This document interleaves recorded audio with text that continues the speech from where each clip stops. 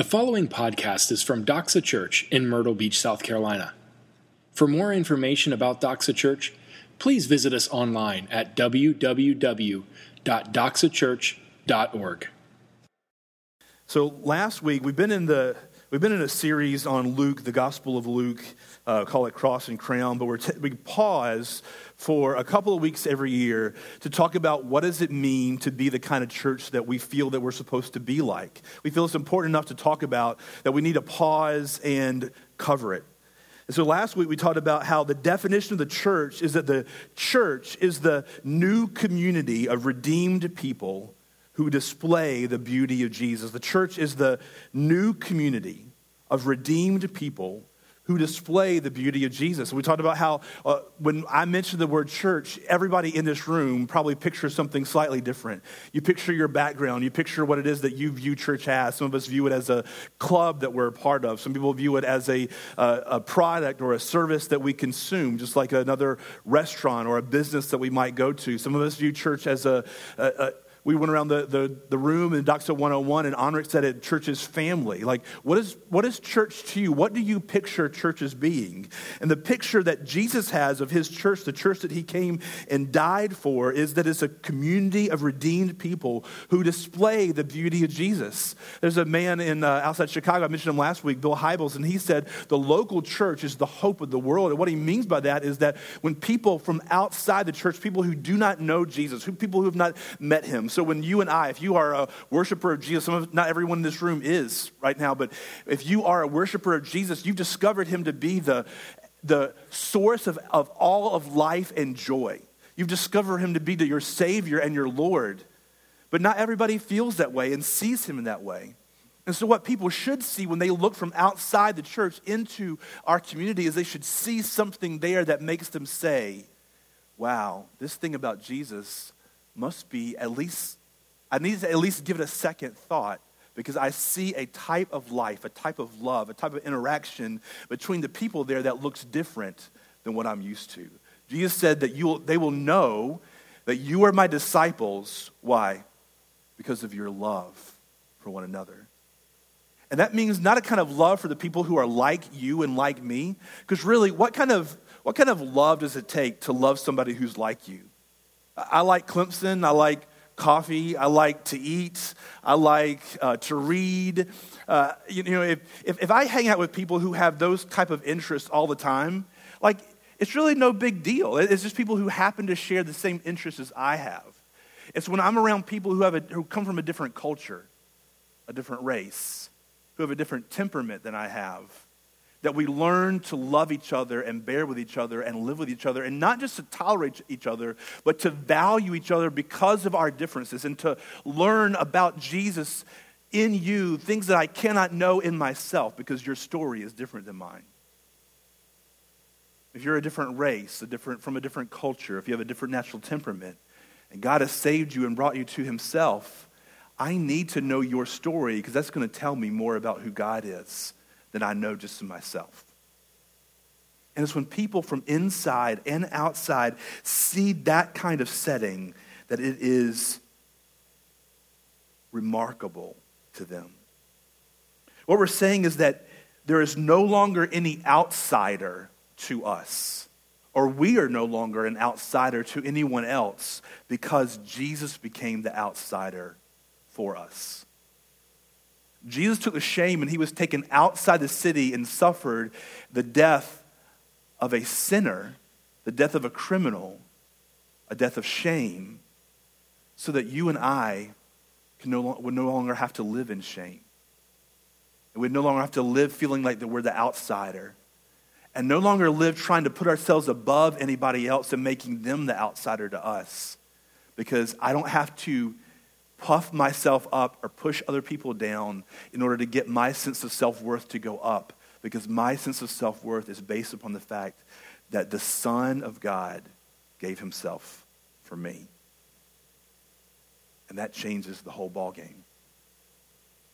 That's what enables people of different races, cultures, and temperaments to live together in peace. God has determined to call a people from every nation, every tribe, every language and tongue, united by the blood of Jesus, to be a new race, a new nation, a new culture. So we talked about last week in 1 Peter. We see it in heaven in Revelation 7. After this, I looked and behold a great multitude that no one could number, from every nation, from all tribes and peoples and languages, standing before the throne and before the Lamb, clothed in white robes with palm branches in their hands, and crying out with a loud voice, "Salvation belongs to our God who sits on the throne and to the Lamb." And it's in this divergent yet united body that we see, we enjoy, and we declare who Jesus is. Now, there's lots of pictures in Scripture about what the church is. A lot of different illustrations. The church is called the bride of Christ. You guys ever heard that before? It can kind of sound weird to some of us, the bride of Christ. It's called the body of Christ. In some places, it's called a building or a temple. Last week, 1 Peter mentioned that. It says that we are all together like living stones being built together into the temple or the building that Christ, Jesus, inhabits on the earth. But my favorite picture is the one that's used most often in the New Testament. And that's the term that we are the family of God. And it's all over the New Testament, but just a couple of examples. In Galatians 6:10, the church is called the household of faith. In Ephesians 2:19, we are called members of the household of God. Now, before we move on from that, just think about what that would mean. What would that mean if you are a son or a daughter of God? What kind of privileges would you have access to? And just think, if you were the son or daughter of a billionaire, what kind of privileges would you have access to that you don't now? Well, if you're a believer, are a son or daughter of the Most High God. You are a member of the household of the Almighty Creator God. You have infinite value upon yourself because God has placed infinite value on you through His Son and has adopted you as sons and daughters. But if you are adopted and you're adopted and you're adopted into the household of God, and you're a son of God, and you're a son of God, and you're a daughter of God, and you're a daughter of God, what does that make us to each other? It makes us brothers and sisters to each other. It makes us a family to each other. There's no concept of being a part of the family of God without actually having brothers and sisters. And I don't know what your family's like, but I don't always get along with, as great as my sisters are, they come here, as great as my sisters are, as great as my cousins are, my parents are, I don't always get along well with them. It's not always the family that I might picture myself coming from. We don't always see things the same way. That's the beauty of being a part of a family, is belonging to each other, knowing just how terrible you are and how you knowing how terrible I am, and yet we still love each other in the midst of the terribleness. It gives a great sense of belonging to each other. In 1 Timothy 3:15, we're called the household of God, which is the church of the living God. The New Testament is full of references to fellow believers in deep, intimate terms. We're called brothers, sisters. There's references where Paul talks to Timothy and he says, "I'm your father in the faith." There's references that we're going to see real quick in a second where there's an idea that older women are like older sisters or mothers to their younger sisters in the faith. There's a deep, intimate belonging that we have to each other because when you are born again, which is what happens when you're a believer, you are born again. When you are born again, you're born into a new family. In 1 Timothy 5:1-2, Paul is writing to Timothy, who he called his son in the faith. And Timothy is a young pastor at the church in Ephesus. And he gives him instructions and he says, "Do not rebuke an older man, but encourage him as you would a father. Younger men as brothers, older women as mothers, younger women as sisters in all purity." Doesn't that change the way that we should view church when we come in a gathering like this, or we gather with people at a community group, or we meet each other to grab coffee at Starbucks or whatever? Shouldn't that view the way that we view each other differently? You're not just some person that happens to go to the same church I go to, like we both happen to shop at Target. Because the world is divided into Target people and Walmart people, let's just be honest. It's more than just that we happen to go to the same building on a Sunday morning. We are brothers and sisters in Christ. And just like brothers and sisters and mothers and fathers have to each other, we have a responsibility to each other. And we have a claim on each other's time. In the section that we read in the scripture reading this morning, Paul is writing to Titus, and he talks about how older men are to live their life. They're to be sober-minded, dignified, self-controlled, sound in faith and love and steadfastness. Then he addresses older women. It says they're to be reverent in behavior, not slanderers or slaves to much wine. He talks about how young women are to love their husbands and children, to be self-controlled and pure. And he says also young men are to be self-controlled and show themselves a model of good works. You know what is there in that description? Is a picture that the church is not only a family, but the family is multi-generational. That older women and older men and younger women should be with each other and mixing together. There should be intergenerational interaction going on with each other. And the problem is that most churches, or what we have been used to, and I won't say most churches, but what we've been used to most of the time in recent past in America is you're a kid and you go to Sunday school or children's church. You get to be a teenager and you go to youth group. You get to be college age and you go to college ministry. You get to be a young adult and you're in a young adult class. You're young marrieds. You're always around people who are like you in your stage of life. And there's a lot great there to share life with people who are in a similar stage of life. But what that can tell us sometimes is that church is about you, meeting you where you are and catering to your needs. And that's not what a family is like. A family bears with your older uncle or aunt who takes a little bit longer to get upstairs. Family is about bearing with the young kids who are running around and you want to pull your hair out. Family is about bearing with each other and living with each other, mixing together. Intergenerational interaction is how a family passes on its story. How do you know your family's story? It's from sitting around a family dinner or Christmas or some holiday and you hear the stories of who we are. This is who we are. And it's only when you're around people who are at a different stage of life that you can hear the story of what it means to be a part of the family of God. Intergenerational interaction is how a family passes on its values.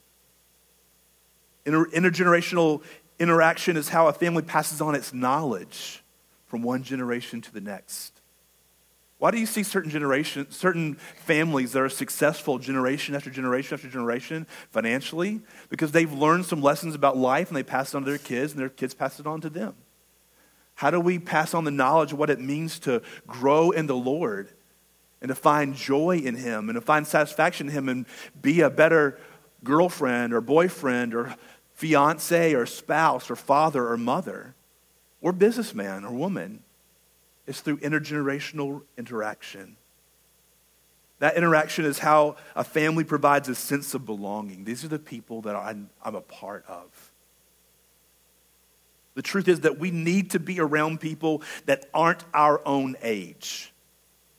We need to be around people who aren't our own age, because the younger people who are younger in age or younger in the Lord, they need the wisdom of those who have been around the block a few times. When you're young, you tend to think that you know everything, and the older you get, the more you realize that you don't. As that famous Mark Twain saying that when I was 14, I thought my dad was a fool, and then when I got 21, I thought, man, he's learned a lot in the past 7 years. But it's only by being around people who have been around more times than you have that you're able to gain from their wisdom and their knowledge. And frankly, When you're older, you need to be around people who are younger in age and younger in the Lord because their zeal rubs off on you. We need each other. We need each other to remind ourselves that church and life isn't about me. It's not about whether the music pleases me all the time or the way that we do things pleases me all the time. That we're a family. And those who are older love the younger, and those who are younger love the older, and we learn and gain from each other. The church family being intergenerational, and I'm pulling this into the end here, respects and passes on for God's sake. A church family respects and passes on for God's sake. This calls for a humble posture towards each other. That is, whenever I go to community group or I go to church or I interact with other people, it's not about how did this go for me today? When you leave church, and let's just be honest, I know you guys do it. The music was good today. The sermon, man, Randy was off today. That's okay. I know that you guys do that. But is church about you and about me and about pleasing us? Or is it about pleasing God? Am I a part of a family trying to figure out how can I pass on what I know and what I have gained to those who are younger than me in age or the faith? And then how can I learn from those who have been further than I am so that I can grow in the faith? And how can I respect those who are further down the road? And how can I pass on what I've gained to those who are a bit behind me? Real quick, how does this happen? It happens when we are intentional to be around those who are in a different stage of life. To be intentional around those who are in a different stage of life. The community group that Hunter and I are a part of, we have several families who are in a similar stage, and then we have several people who are further on in life. And I love that interaction. We have people who grew up, some had some privilege, some who grew up in poverty. And I love being in that room and sharing life and praying for each other and learning from each other. It's a beautiful picture. And then it also happens when we practice generational generosity to other people. When we practice generational generosity. You know what that means? That means that the music isn't always going to be what we like. It might be a bit too loud or a bit too hymny. It may be a little bit too many drums or not enough drums. The bass is too loud or it's not loud enough. But we offer generosity to each other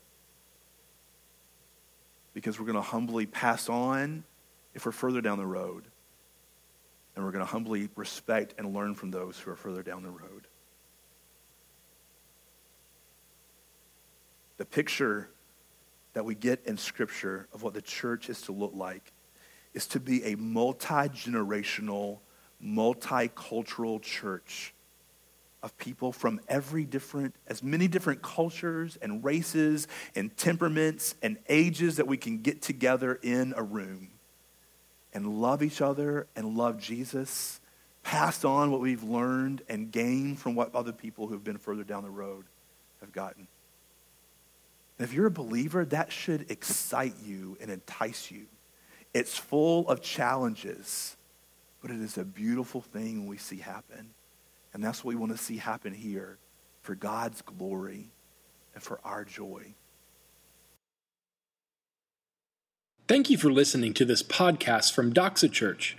We are so glad that you took the time to join us today. At Doxa, we exist to make disciples who joyfully worship Jesus with their whole lives. We invite you to join us. Doxa Church meets at 10 a.m. every Sunday at River Oaks Elementary School. For more information about Doxa Church, please visit us online at www.doxachurch.org.